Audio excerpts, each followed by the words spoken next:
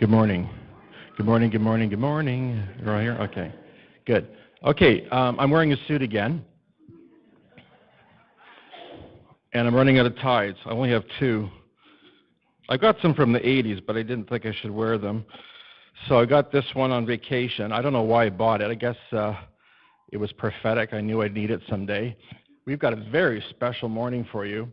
I've got three nieces who are going to be having their babies dedicated this morning immediately after the service. That's why we have a few extra people in church here today. And if you're visiting here today, I want to say a warm welcome from Uncle Alan. And if you're not related to me, a warm welcome from Alan. We are in the midst of a series called Cross Church Goes to the Mountains. And this morning, we're going to go to the Mount of Transfiguration. Now, the problem is that we don't really know which mountain it is. There's been some speculation that maybe it's Mount Tabor, which doesn't mean anything to anybody here, or Mount Hermon, which is the highest mountain in Israel. I believe personally that it's Mount Hermon, and I'll tell you why. First of all, it is the highest peak in the area, highest mountain in the area. Secondly, it's located near Caesarea Philippi. Well, you'll understand why these two things are important in just a moment. But first of all, let me just show you a quick map. And there you see the Mount of Transfiguration way up in the north, and Caesarea Philippi, a place where Jesus spoke to his disciples and discussed, what did he discuss with them? He discussed the fact that he would have to go to die. And the second thing that he discussed with them was that they had to take up their cross and follow him. Again, we'll talk about that in a moment. What does that mean? You see Nazareth down a little bit to the left, and then Jerusalem down at the bottom of the map. That would be my niece. My great niece. Mount Hermon, especially high mountain, the highest peak in Israel. Now this is especially for those who love Israel, who want to go to Israel. Anybody like to go to Israel with me? Or just go on your own or with somebody else? We'd love to have you go. Just a bit of interesting facts about Israel. Mount Hermon, the Mount of Transfiguration, is the highest mountain in Israel. And in fact, they've got snow year-round. If you go to the north of Israel, you can ski. And in the same day, you can drive to the south and go swimming in water that's at least 70 to 80 degrees. It's a very interesting land. And this is a place where Jesus came as God's servant to bring truth, not just to Israel, but to the whole world. And it was on the Mount of Transfiguration that Jesus shows himself to his disciples as the Christ, as the fulfillment of the law and the prophets. The law represented by Moses and the prophets represented by none other than Elijah, the two great men of the Old Testament. Jesus wanted to show his disciples that he was, in fact, the Messiah, the promised one, the one that God had promised to Israel for literally thousands of years. Now, let's just move another slide ahead. There's a view of Mount Hermon in the summertime. Again, just right to the northernmost part of Israel. The snow on its peak still. And then the next slide is that famous picture done by Raphael. Maybe you recognize that. There's Jesus. I don't know if he was floating like that, but he definitely did meet with Moses, who's on the right holding the tablets. Or is that on the left? And then Elijah's on the right. And then there's Peter, James, and John at his feet. And I don't know who those people are over to the left there, but I think Raphael didn't really know his Bible that way because it was just Peter, James, John with Jesus, and they view this fantastic transfiguration. Now, before I go any further, the story of the transfiguration is really not really clear to a lot of people. In fact, every account that I read of it, any description, any interpretation of it, any commentary on it is generally fairly weak. And so when I say weak, I mean there's not a strong message that comes through. So what I want to do this morning is I want us to look at what it meant for the disciples. How important was it for them to experience this transfiguration? Well, let's look at the passage of Scripture first of all, found in Matthew chapter 17. If you have your Bibles, you can take them and turn there. Matthew 17, verses 1 to 5. And it says this: After 6 days, Jesus took with him Peter, James, and John, the brother of James, and led them up a high mountain by themselves. There he was transfigured before them. His face shone like the sun, and his clothes became as white as the light. Now, if you remember the story of Moses after he'd gone up the mountain to receive the Ten Commandments, that's exactly how Moses was when he came down. In fact, his face shone so bright that nobody could look at him. He had to wear a veil over his face. And here's Jesus looking the same way. Just then there appeared before them Moses and Elijah talking with Jesus. And Peter said to Jesus, "Lord, it is good for us to be here. If you wish, I will put up 3 shelters, one for you, one for Moses, and one for Elijah." And while he was still speaking, a bright cloud enveloped them, and a voice from the cloud said, "This is my Son whom I love. With him I'm well pleased. Listen to him." Now I want to concentrate on those last words of verse 5. This is my Son whom I love. With him I am well pleased. Listen to him. Because if there's ever been a time in the history of the church where people who call themselves Christians function in a way where they are in fact not listening to Jesus, it's today. The very mark of one who is a Christ follower, the very mark of one who is a Christian, is that they do what Jesus says. Now I'm going to stand here before I go any further and declare to you all that I don't always get it right. And everybody said, I heard my family really say amen. I don't always get it right. In fact, you know what? I fail so often. But I want you to know today, this is my ambition. This is my desire. This is what I want to do. And even when it's difficult for me to do, I know with all my heart that if I don't do it, if I don't do what God wants me to do, if I don't listen to Jesus, then I'm not pleasing Jesus. Does this make sense? This is what it means to be a Christ follower. The easy part is going to church. The easy part is setting your alarm and getting up early in the morning to go to church, right? The easy part is not going to the beach and coming to church, right? The easy part is getting involved in Sunday school. The easy part is getting involved working in the nursery, taking care of my great nieces. The easy part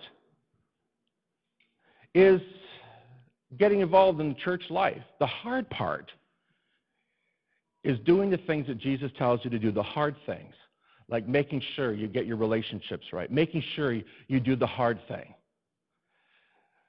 like forgive, like be generous, like give, like help those in need.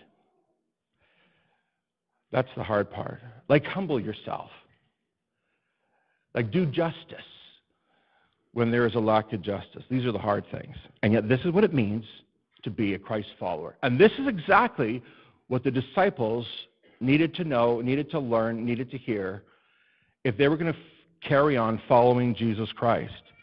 So let us talk this morning really briefly about some of the very practical lessons of the Transfiguration. And I could talk about how, yes, indeed, Jesus is a fulfillment of the law and the prophets as witnessed with the appearance of Moses and Elijah, but I'm not going to get into that this morning. I could talk about how the Transfiguration proves that heaven now is open to all who put their faith in Christ, but I'm not going to talk about that. I could talk about how it's a lesson of the end of the age. I'm not going to get into that this morning. But what I do want to talk about is how we are to live as people of the kingdom of God. And the first thing you need to recognize is this. If you're going to be a Christ follower, then don't settle for second best. Did you hear me? If you're going to be a Christ follower, then don't settle for second best. I want you to imagine this scene for a moment. These disciples who literally lived at sea level, they worked the boats and the nets of the Sea of Galilee. They were fishermen. Their life really didn't vary much from that. Their life basically took place around the Sea of Galilee, catching fish. Get up in the morning.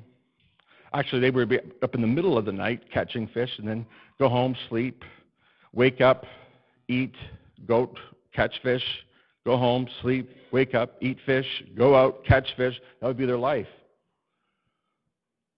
Jesus comes along, and he says, follow me, and I'm going to introduce you to something brand new. I'm going to open your eyes, and you're going to see things you've never seen before. You're going to experience things you've never experienced before. You're going to experience life to the full. You're going to experience abundant life. And Peter's like, count me in. I'm happy to leave the fish nets behind. I'm happy to leave everything behind. And so they did. And Jesus takes them up Mount Hermon. And they see sights that they have never seen before. They see beauty that they've never seen before. They can see the Mediterranean Sea. They can see the island of Cyprus. They could see Mount Gerizim and Mount Ebal. Remember we talked about that a few weeks ago, where the tribes of Israel were divided up, and they heard the law of God being given. They could see, some say they could see the Temple of Jerusalem from that high vantage point, over 9,000 feet. And their breath was taken away. Some of you know that this past summer, or actually every summer, we go to Banff. And this time we climbed up, actually we took this, I cheated. We took the cable car up Sulphur Mountain, which is the best way to climb a mountain. How many would agree with that? And then after we got up there, then we began the hike. And I think it was a round trip of maybe 6 kilometers, maybe a bit more, where we hiked up to the Sulphur Mountain peak. And it was Chris Silke that was along with me, and I think Nicholas. And we got to that peak, and you could literally see all the mountain peaks around you. It was absolutely breathtaking. You could see the valleys of the mountains going in the different directions. Sun was shining, and I'll tell you, I didn't want to come down from that mountain peak. Chris and I sat there talking and staring out into the vastness of the beauty that God had created. And I can imagine that the disciples would be seeing the same thing and thinking to themselves, man, we gotta live here. We gotta stay here. I mean, I don't know if you've ever heard of mountain madness. Anybody ever heard of that? Once you've experienced the mountains like that, I mean, you want to be there all the time. And I guess that's why we go back every year. We've got a bit of mountain madness. There's just never-ending scenes of beauty and splendor. I've been going there for over 25 years, and I'm still seeing things I've never seen before. And you wish you could stay forever. Now, I want the Spirit of God to speak to your heart this morning, because here are these 3 disciples.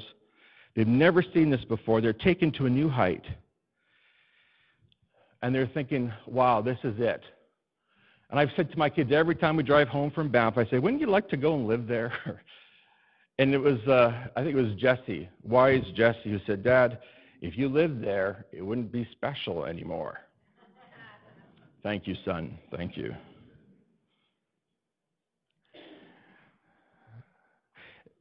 You see, we're not created to live on mountaintops. You know that very few things will grow up there. You can't sustain yourself up there. When it's sunny, it's fantastic. And you know, by the time it was sunny, beautiful. By the time we got down from climbing from the peak of Sulphur Mountain, the rain started to fall. And I mean, it was a driving rain. We were soaking wet. I thought to myself, boy, I'm sure glad I'm not at the peak right now, once that rain began to fall. You think that place that you're in right now is the best. But I would say this, that the best place for you to be is where Jesus is. And that's exactly what the Scripture says. This is my Son whom I love. With him I'm well pleased. Listen to him. Do what he says. These disciples at the top of this mountain, struck with the splendor and the beauty of it all, suddenly experience something even greater. They experience the transfiguration of Jesus Christ. Suddenly, Moses and Elijah appear. Suddenly, Jesus' garments become like snow white. His face shines. And they hear the voice of God. Well, now that's a day. That's a day worth remembering. That's a day worth talking about. I'm going to tell you this. The problem with North American Christianity is that we're far too content with what this world and what this life has to offer. We think that the great thing is the mountaintop, but it's not. What's the best, what's the greatest is that experience with Jesus Christ. And that's what we forget. And rather than going for that experience with Jesus Christ, we'd rather just experience a mountaintop. Well, you know what your mountaintop is. That thing that brings you joy, the thing that brings you pleasure. I want to tell you that there is nothing in this world that satisfies like your relationship to Jesus Christ. All the things of this world are as nothing. And I'm going to tell you something. These disciples, they were following Jesus, and they were convinced that Jesus was going to set up his kingdom. They were convinced that they were going to reign with Christ, that somehow they were going to have great power in Christ's earthly kingdom. But Jesus is saying, no, this is not what this is about. We're talking about a spiritual experience. And Jesus was actually tempted on the mountaintop.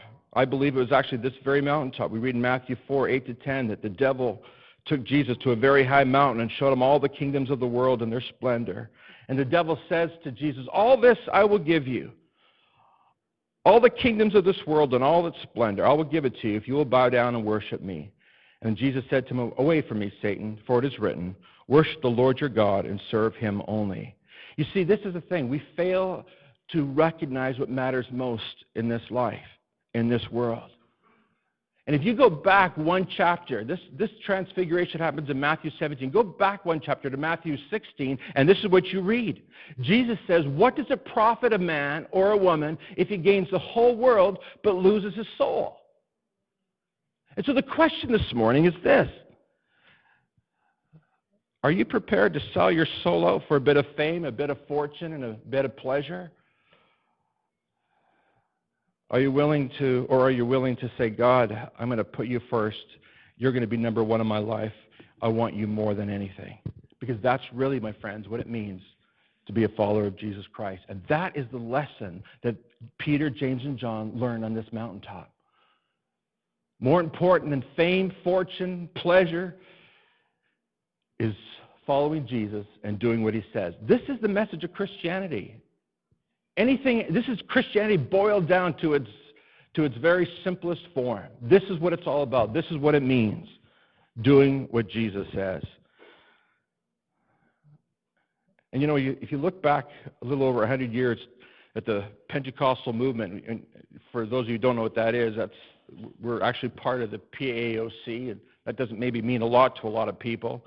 But I'll tell you this, it's the movement that I grew up in, the movement that my grandparents were part of. And the thing that marks that movement, contrary to what some might think about Pentecostals, was not kookiness or strangeness. It wasn't Pentecostals swinging from chandeliers.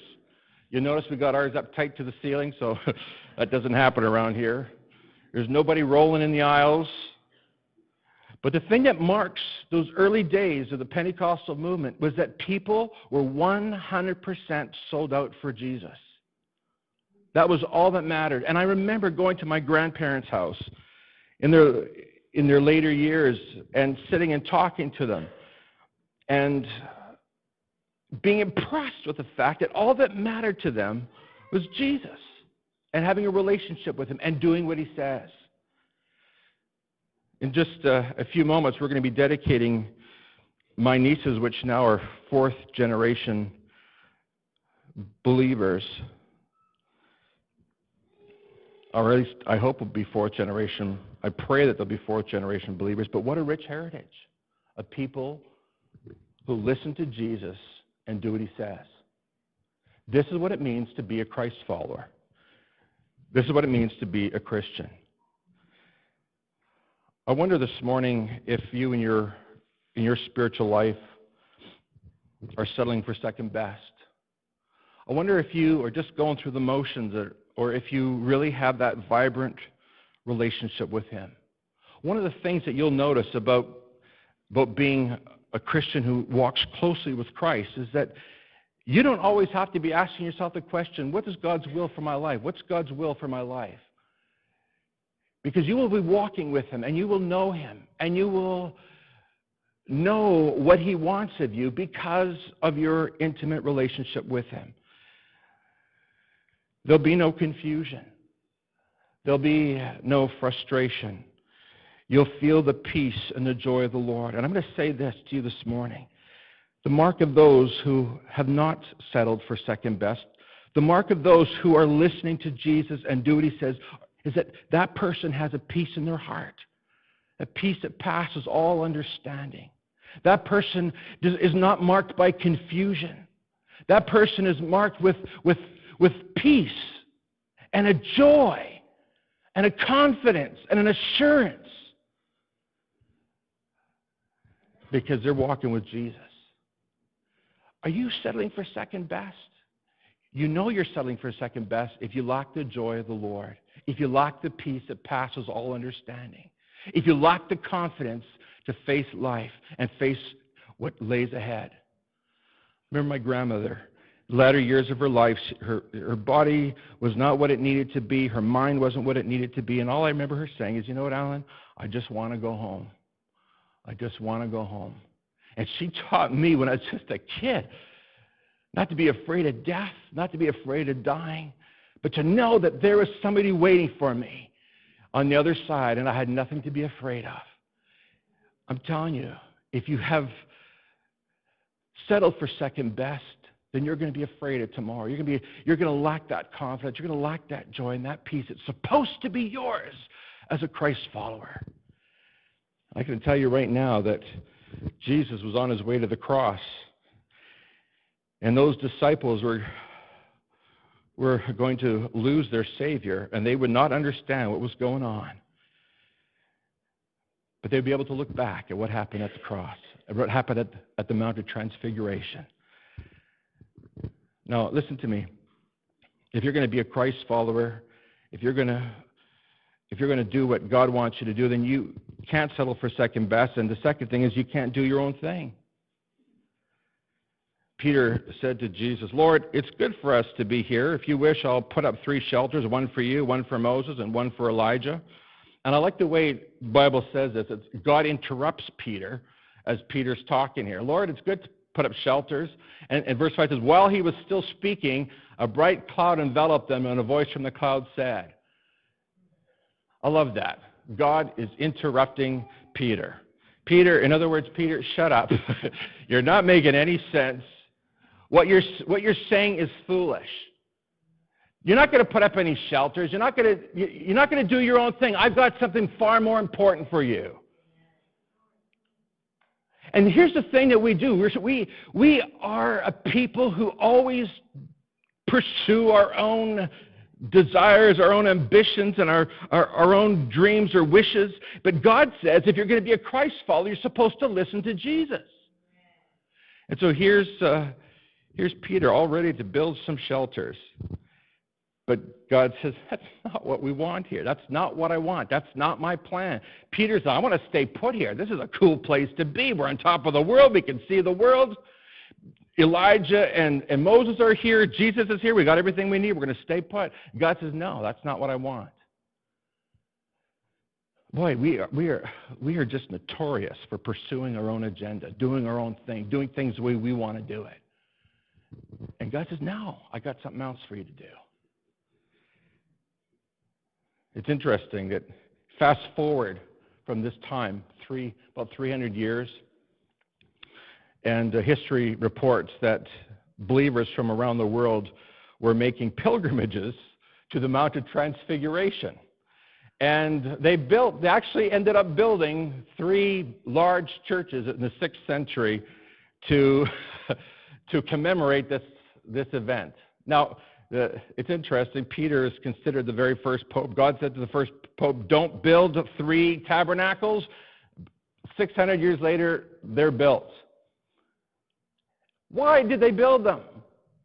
Because people would rather stay on a mountaintop, away from the filth, the grime, the injustice, the impurity of life. But God says, listen to me, if you're going to be my follower, then you've got to go back to that place and care for the broken, the hurting, the needy. This is what it means to be a Christ follower. It's not that you keep your hands clean, it's that you keep your heart clean. Get off the mountaintop and go back to where the need is. Go back to the place where people are broken and hurting and go show them my love, God says. When I hear people say, where's God? How come God is not there to help those who are broken and hurting and needing? God, it's not God who's not showing up. It's us. It's we who are his hands and feet who are not showing up to show his love to those people because we are his hands and his feet. And so God says to Peter, never mind your crazy plans. Just do what my son says. Listen to him, do what he says. And what does Jesus say? Again, you go back one chapter, Matthew 16, and look at verse 24, and it says this. Jesus said to his disciples, if anyone would come after me, he must deny himself. He must take up his cross and follow me. This is what it means to be a Christ follower.